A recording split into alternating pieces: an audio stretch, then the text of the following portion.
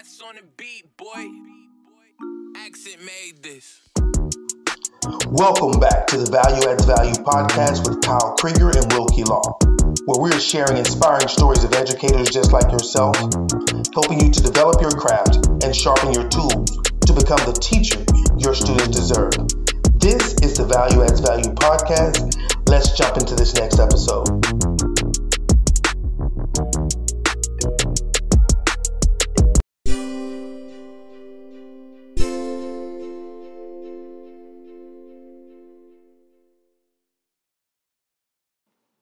Hey y'all, welcome back to Value Adds Value. This is the second part of our series called Refined, Refine, and Reinvent. If you haven't checked out the prior episode from last week, we really highly recommend you do so. And this series is all about how during this time of distance learning, where now most of us are realizing we're not going back to our classrooms until the fall, how can we grow and reinvent ourselves when that time comes next year? And it starts by, spending time to refine yourself and then refine yourself by, getting rid of all of the impurities, all the things that have been weighing you down. And then we'll work next week on how to reinvent. So we really hope you enjoy this episode. And if you do, please like it, subscribe it, share it, and check out the ledproject.com for all the rest of the things we're working on. We hope you enjoy this episode of Value Adds Value. Let me go back to what you said. What keeps them from being still? Noise. We've become addicted to noise. We are a society right now that is addicted to noise because not all noise is bad noise. I love waking up in the morning, going outside, and you hear the birds chirping. That's a good noise. I've even become accustomed to the planes flying overhead and the stories of all the people that are on the planes as they're passing by my house so close that it shakes the top roof of my house. You grow and you're used to that. And, my people in Chicago and places like that, that have the elevated trains know what I'm talking about when you having something like that rolling over you. Yeah, I remember in college, in my college town in Winona, Minnesota, there was it's a river town. So there are trains everywhere. And like 3 of my 5 years that I was there, like the train tracks were literally within, I could throw a baseball and get to the train tracks. So, but it's amazing how like the first couple nights it keeps you up. But then from there, you don't even. It almost rocks you to sleep. You become so accustomed to it that it becomes part of your sleep. And when you don't hear it, like now we don't hear as much air traffic because there's not as many planes flying. Like we don't, like yesterday I did not hear a plane at all at my house. And the proximity of me to IH. Mm-hmm. Like it's literally in my backyard. I did not hear one plane yesterday. And that's crazy. But I knew that I didn't because I had grown so accustomed to hearing the noise. We've gotten so addicted to noise that when we get the silence scares us.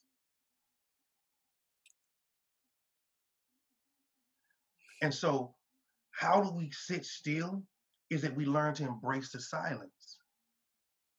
Sometimes silence is going to reveal some things that we don't want to deal with. Silence is going to reveal some of our own discrepancies. And that's when we get into this next word, refine. One of the things that refining talks about, silence, it actually reveals some of those impurities or some of those unwanted elements within us, that the only way we're going to become who we are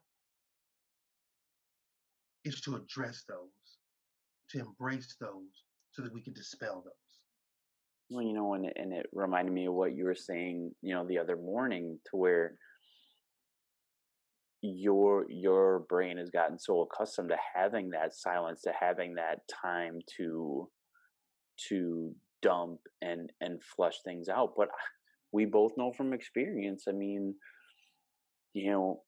there are, I mean, demons aren't necessarily the right words, but there are things within all of us that we know are in there that we cover up, and it's mistakes and it's regrets and it's pain that we've had. And it's hard to deal with, because I know that for me, and I know you deal with this sometime too, when you first start getting into silence, your brain tries to fill it with noise, and it just comes like a freight train. But the more you put yourself in that position, and for me, you gave me good advice too, is with your meditation, to be writing. Because I've found that once you write things, and like you said, you get them out of your head, they tend not to come back in there. The ones that aren't important, if you get them out, you write them down, they don't stay. And steadily, as you write things down and you're processing what's going on with you, that stuff that's not the wanted part. I'm envisioning, like, in the old 1840s, where you'd scoop up a pot of, or a pie pan with holes poked in it full of mud, and you'd get it in the water, and you'd shake it and you'd shake it and you sift it out until all the mud and maybe the gold was what was left. You have to find a way to sift through all of that stuff. And I'm not as good with the analogies as you are, but whether you're talking about spirits, there's a big difference between Let me give you an example real quick. Okay. When I actually preached a message on this, and I said that the devil, the enemy, whoever your enemy is, the ideal is they want you to keep those things inside. You were talking about writing down those demons, writing down that noise that comes out of your meditation. Because the moment you write it down, you said it doesn't come back so easily because I've gotten it out. But what the enemy and what your mind will want to do is to say, I want to keep you covered.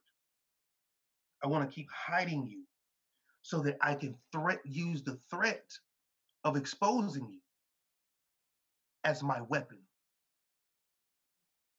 I'm going to use the threat of your laziness coming out as your weapon to keep being lazy. I'm going to use the threat of your whatever it is that you're doing, your drinking, or your overabundance of drinking, or your lying, or whatever it is that you're trying to hide. I'm going to use the threat of it, and that keeps you feeling guilty. That keeps you ashamed, and it makes you start to become condemning on yourself. And so the moment you expose yourself, you take the veil and you say, you know what, enough with that. Yep. Hi, my name is Wilkie Law, and I'm an alcoholic. That's the premise behind AA meetings, is they make you go in, say who you are, and say that you're an alcoholic. You have to admit that these things exist within you before you can start to get rid of them. You have to admit, why make an entire pot before you realize that the clay that you've been working out of is marred? Why build an entire pot that you know is not going to hold water because the clay that you started with wasn't good to begin with? No, that's the whole process when you're making clay. My wife and I did the pottery class, and she gave us the whole theory of that's why you wet it, that's why you press it, that's why you're pushing it. You're trying to get all of the air pockets out, because air pockets are impurities in clay. Because why? Because the clay is going to get harder. The air pocket is there, it's going to shatter easily. Matter of fact, it probably won't even make it out of the kiln. It won't even make it out of the kiln because it's going to stay there, because it's going to explode and you'll never get to experience it. So now you put work into something. You'll put work into something thinking, because the whole process says you make it, you dry it, then you put it in a kiln to get refined. Yours, you put in all this work, these hours of work, only to put it in a fire and it explode because you didn't get everything out in the beginning. And that's where we have to get our minds to saying, let me find me. Let me face me face to, let me look at myself face to face. I go back to that Michael Jackson song, I'm starting with the man in the mirror. I'm asking him to change his ways.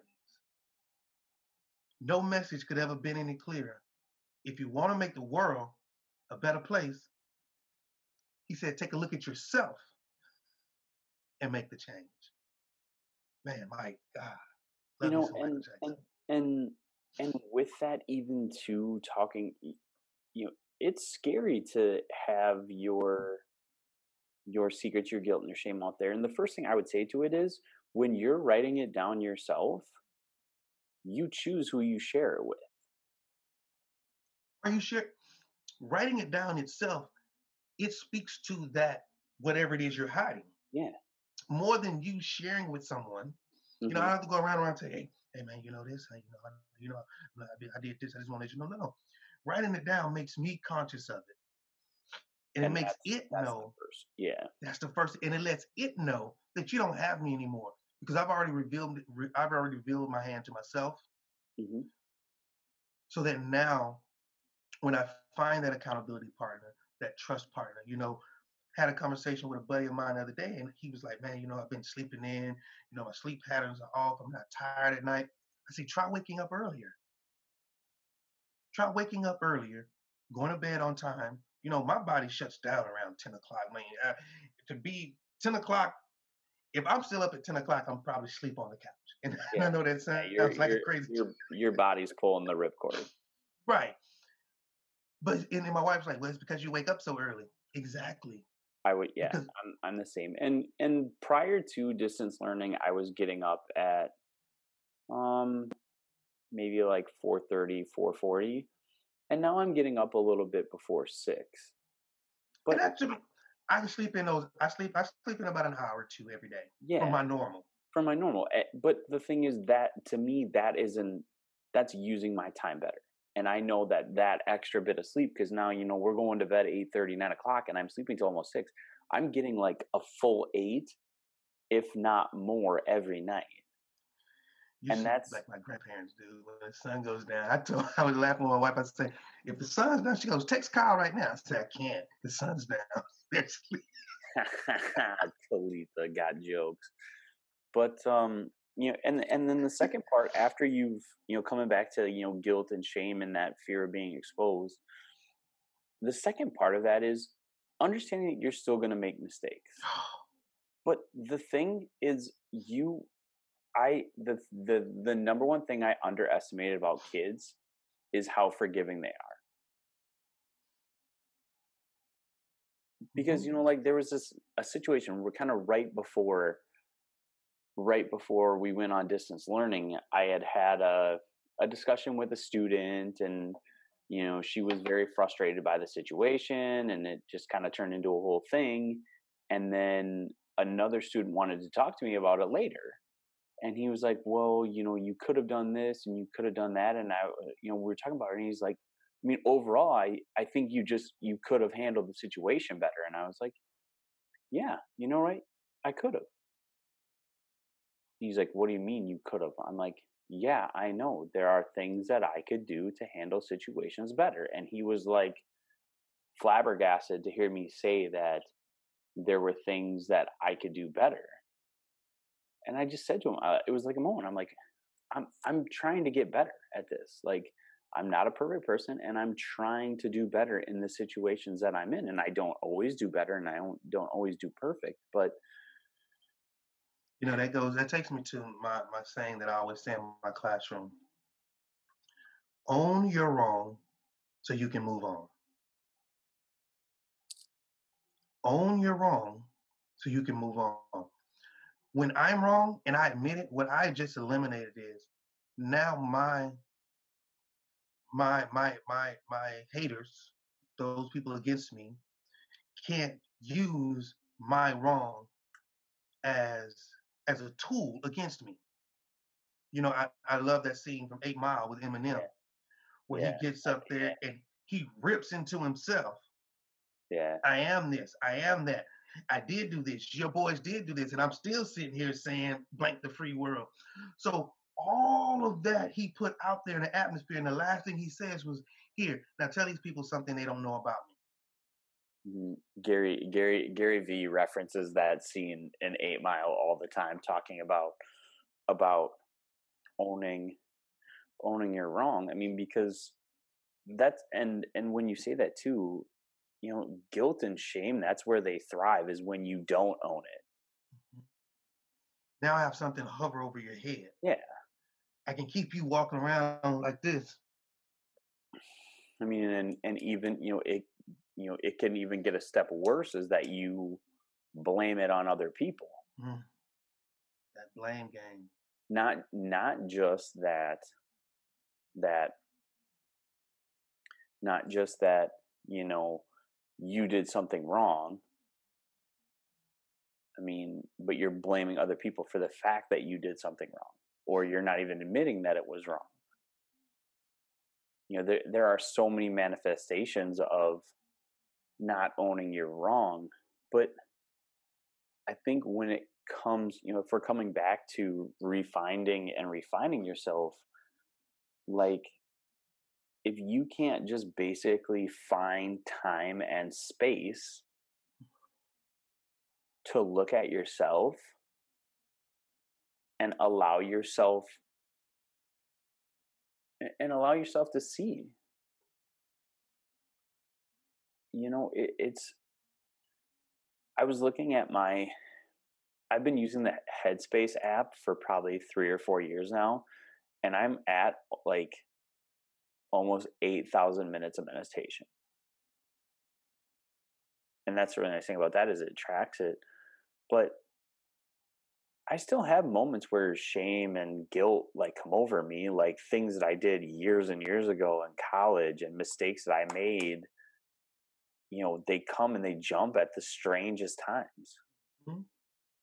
And it reminds me of the book The War of Art by Stephen Pressfield, and he calls all of this, all the things that keep you from doing your work, the resistance. Mm-hmm. And he says this resistance will mount its forces as strongly as it can when the closer you get to doing what you're supposed to do. Say that again. So his premise, and it's a super short book, like the audio book is less than 2 hours.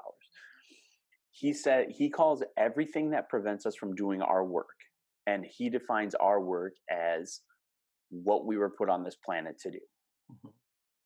He says resistance, its job, and whether you call resistance the devil or however you want to say it, resistance's job is to keep you from doing your work. And the closer you get to being who you are and doing your work, the stronger resistance will get. And resistance will be its strongest right at the finish line. Wow. You know, and that's really, wow, something that strikes me. And if you're listening to this podcast, I strongly suggest you go out and you read The War of Art. And if we're just talking about stillness, there are books. There's a meditation teacher called Pema Chodron, PEMACHODREN. I don't know if I'm spelling that. She has a bunch of books, but then also the books by, I mean, we've read all the Brene Brown books several times over. Especially if you're dealing with guilt and shame, that's a place to go, is the Brene Brown books. But so let's just say, for example, now, if you were going to put a percentage chance on it, 0 to 100, what is the percentage chance that you see your kids before the end of the year? In the same physical location, like in the school? Yeah. In your classroom. What are the chances you teach a class in your classroom in the 2019-2020 school year? I would love to say 50%, being very optimistic. I think it's probably closer to 40, 35, 40% chance. Um, our district actually went to stop giving dates and just said until further notice. So we don't even have a date. Right. Other districts have, April 30th, when the government lifts the lockdown, our stay at home has been extended to April 30th. Yeah, ours is May 3rd, I think. And so, but then, you hear the reports of people saying they're wanting everyone to get tested before you go back to work. So now you're talking about widespread testing. And just in our profession alone in the United States, you're talking about 3 million teachers. And how do you would have to be tested. prioritize? I mean, that.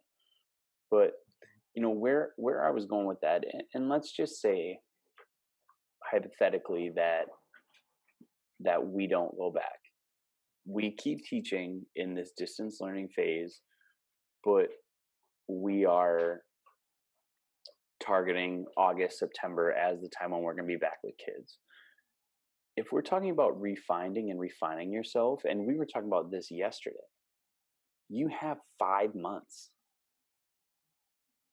April, May, June, July, and August.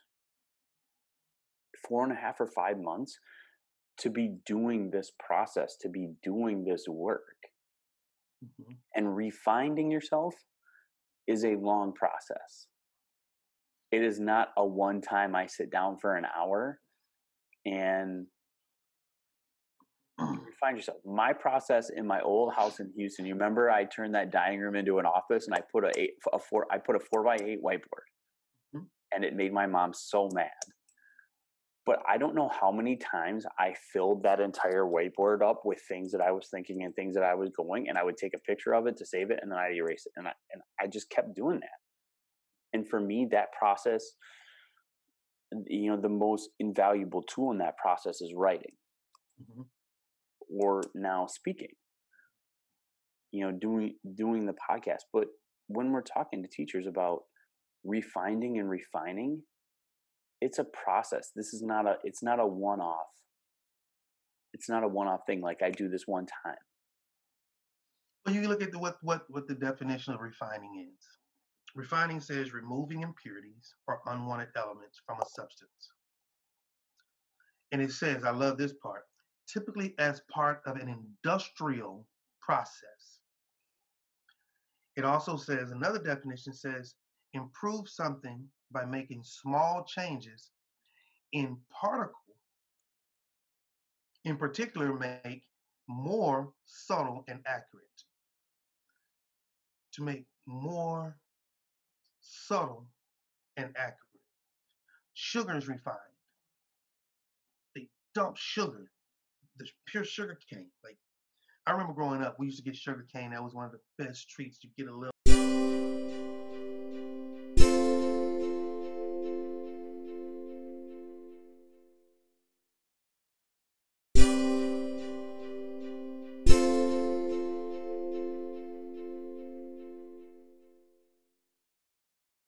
Stick of a sugar cane, and you sit there and gnaw on the sugar cane when we were going to the East Texas countryside. And they were like, oh, that's not how you make the sugar. You actually take the sugar and you boil it. You have to boil it. And the level of heat that has to come from those vats, you can't just do that in the kitchen. Like, you really have to, almost some moonshiner stuff, Yeah, people do that with maple syrup up here. With maple syrup, absolutely. So that process means that I have to remove everything that's not supposed to be in here, so that everything that's in here, because everything that's not supposed to be in here, when you go through that refining process, it goes away. It gets evaporated, or the heat takes it away. Gold. Gold itself has to be refined. When you find gold in the earth, you put it in, and once you sift through it, and once you get, you talked about, sifting the pan and mining for gold, getting those little nuggets. Even when you've done all that, you still have to take that gold and get it refined, because it has to be melted down. What does that mean? It means you got to heat it up to get any impurity out of what's still left in there. and then shape it into what it and should be. then shape it. And in these words we've been talking about and we were talking about, I look at that prefix re, Mhm. and it makes me think of the fact that whatever most teachers need is within them. You don't. Mhm. We talk about this as a kind of a point of contention with teacher development. Is it always tells you that you need to add more. It Mhm. always tells you that you need to do this new thing or add this tool, when really it's about sharpening, and in this case refining, and then refining what you already have. And I can see as a teacher, when you're talking about that refining process, teachers have downloaded and brought so much information into themselves, whether it's strategies and pedagogy and content, but also the experiences and the stories and the relationships of all of these kids. All of these things that have come into you, if we don't try to refine that information, and to me it makes me see a teacher as like, okay, you've taken all of this stuff in, and some of what you've taken in is good, some is bad, but when you heat all of it up and you boil out the bad, you're left with those things that are good and true. Mm. You're left with what you've learned from all of these relationships now over 10 years. You're left with all the experiences. You're left with an understanding of what to do in certain situations. And it comes back to this thing you always talk about when it comes to professional development is, are you reflecting on what you've done? Are you checking whether what you think you're doing, the plan you had, whether it actually worked? Mhm. Are you checking into that? And most of the time we're not. Yeah. Most of the time we're not. We are. My brother used to always tell me. I used to call my brother so excited about so much, and I'll be like, "Man, I just made this new song, or I just wrote this new song, or man, when I started preaching, every time I would come up with a new message, or I'll get this grand revelation that I've not heard anybody say before, and I shared my brother. My brother would always be, and at first I thought it was like, bro, really, you such a buzzkill, because I'm like, all amped up, and he's like, it was already in you. You're not doing anything new. It was already in you, and that's what he kept telling me. It's already in you, and I'm like, but you can't celebrate with me. Just he's like, why am I going to celebrate you for doing what you were born to do?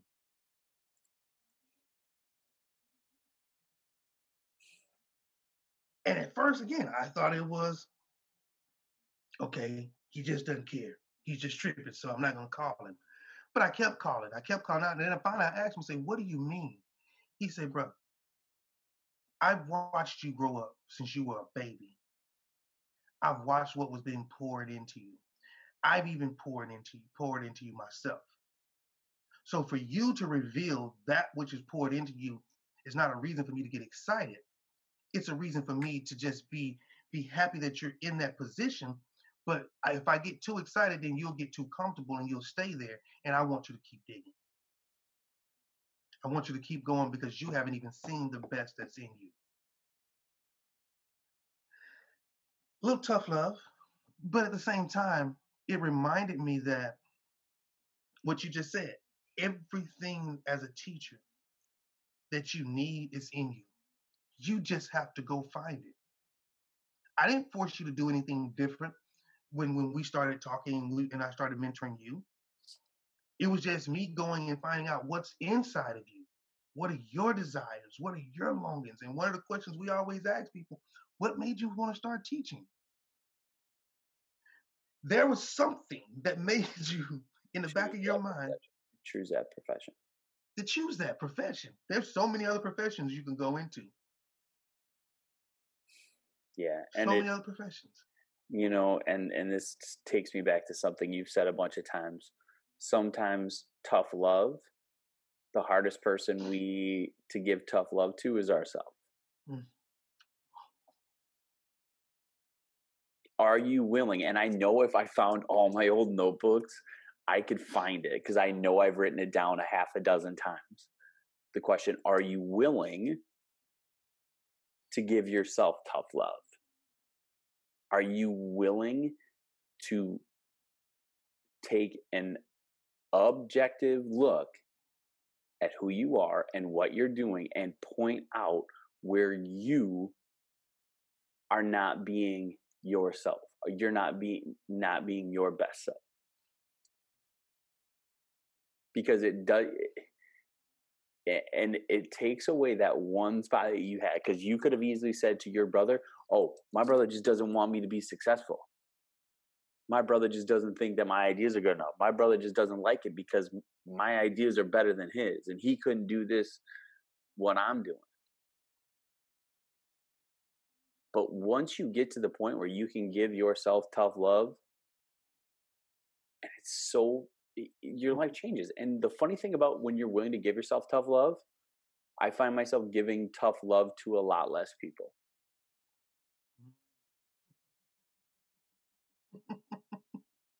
You know? Because you understand what tough love is. Yeah. And what happens, I don't think you should not give tough love to people, or you're limited. I think what happens is you're more intentional, or you're more you're considering What the ramifications are. would I receive this is a question that I always ask myself. You know, and we've talked about this too. There are a lot of people who use that, what they call black truth. Oh man. And say, Dr. Jordan Peterson calls it a black truth, and that's where I heard it, which is the converse of a white lie, which is something you tell someone that is true with the intention of hurting them. And there's so much tough love that is given to kids with the veil of, I just want to help you. But there's a difference between being honest with a kid and telling them difficult things with empathy than just coming out with fire on a kid and quote unquote, I don't think this is, but putting a kid on blast. There's a huge difference. Mm-hmm. But you said something earlier about when you talked about, are you willing to give yourself tough love? And I'm going to say this, you can't go through the refining process until you give yourself tough love. During this time right now, because guess what? There's no one around me to see me fall. There's no one around me to see me cry and break down, but my family, the people who love me the most. So this is the best time to kind of bury yourself so that when you come out, you've already sprouted, and what everybody else sees is the flower as a result of the splitting of the seed. You have to be willing to look at yourself in the mirror. You know, I've been tracking my progress since February 1 for my physical changes. Took a picture February 1, March 1, April 1. And when I look at the pictures from February to March, I don't see that big of a difference. When I look at it from March to April, I don't see that big of a difference. But when I look from February to April, I see a difference. I see a difference. So we have to be willing to look at ourselves in that same fashion and ask ourselves, compared to the last month, where am I? Compared to where I started, where am I? Compared to yesterday, where am I? Compared to first block, where am I? You know what I mean? So it's that process of going through all the time and kind of putting yourself in a position to where you can, what's the word I'm looking for? Not tough love, but self-assess. Self-assess. Yep, there it is. Where you can self-assess and really get a true assessment, not a fictitious one, not one that you're saying, I'm going to see what I believe I see instead of what I really see. Because in order to see what you believe, you have to start out with what actually is. Yeah, I mean, and that's the tough thing about starting in the silence and getting into that space is letting go of what you want yourself to be, and and and not seeing what you want to see, but seeing what's actually there. Because we're really good as humans at justifying and rationalizing everything that we do. We are good at that. We'll rationalize everything.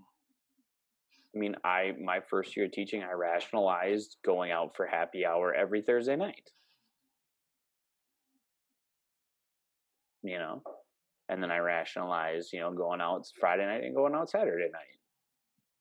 And then, using only the Sunday really to just try to get myself together for the next week.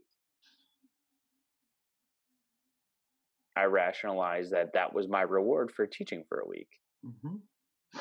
I deserve this. There it is. I deserve it.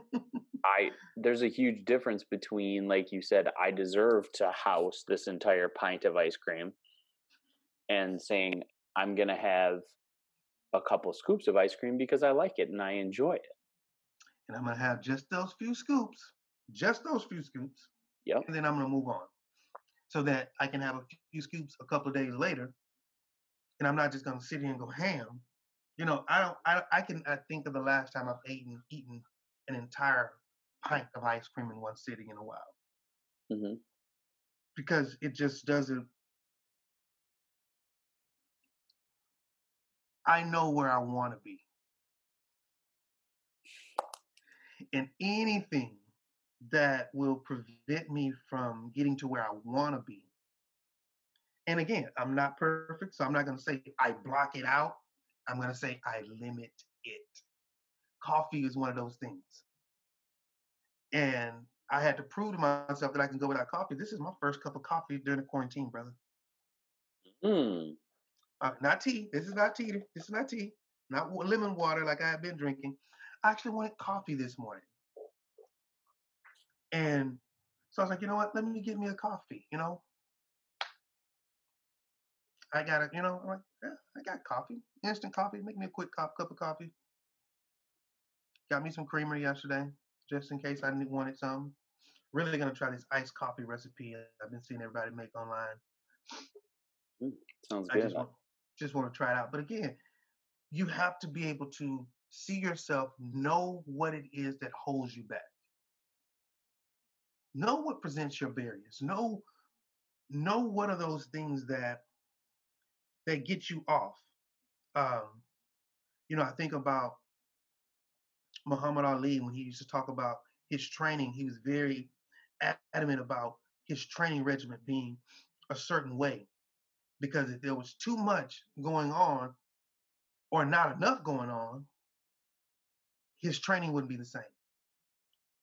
Usain Bolt talked about what he does in the off season when nobody sees him, the training that goes into him getting ready to run. You have to ask yourself, what are those things that while I'm trying to accomplish this are going to keep me from doing that? And then you gotta, like I say, limit or completely get rid of. Once again, y'all, thank you for checking out Value Adds Value. We really appreciate all the support. And we want you to know that right now, during this difficult time, we're standing with you. And if there's anything that myself, Wilkie, or our team can do to help you, we're all ears. All you have to do is just reach out to us through our social media channels at Value Adds Value, at its.will.law.iii, at mr.k.inroom508, or through our website, theledproject.com. But once again, we really appreciate you listening, supporting, and we hope you'll reach out and let us help you become the teacher your kids deserve.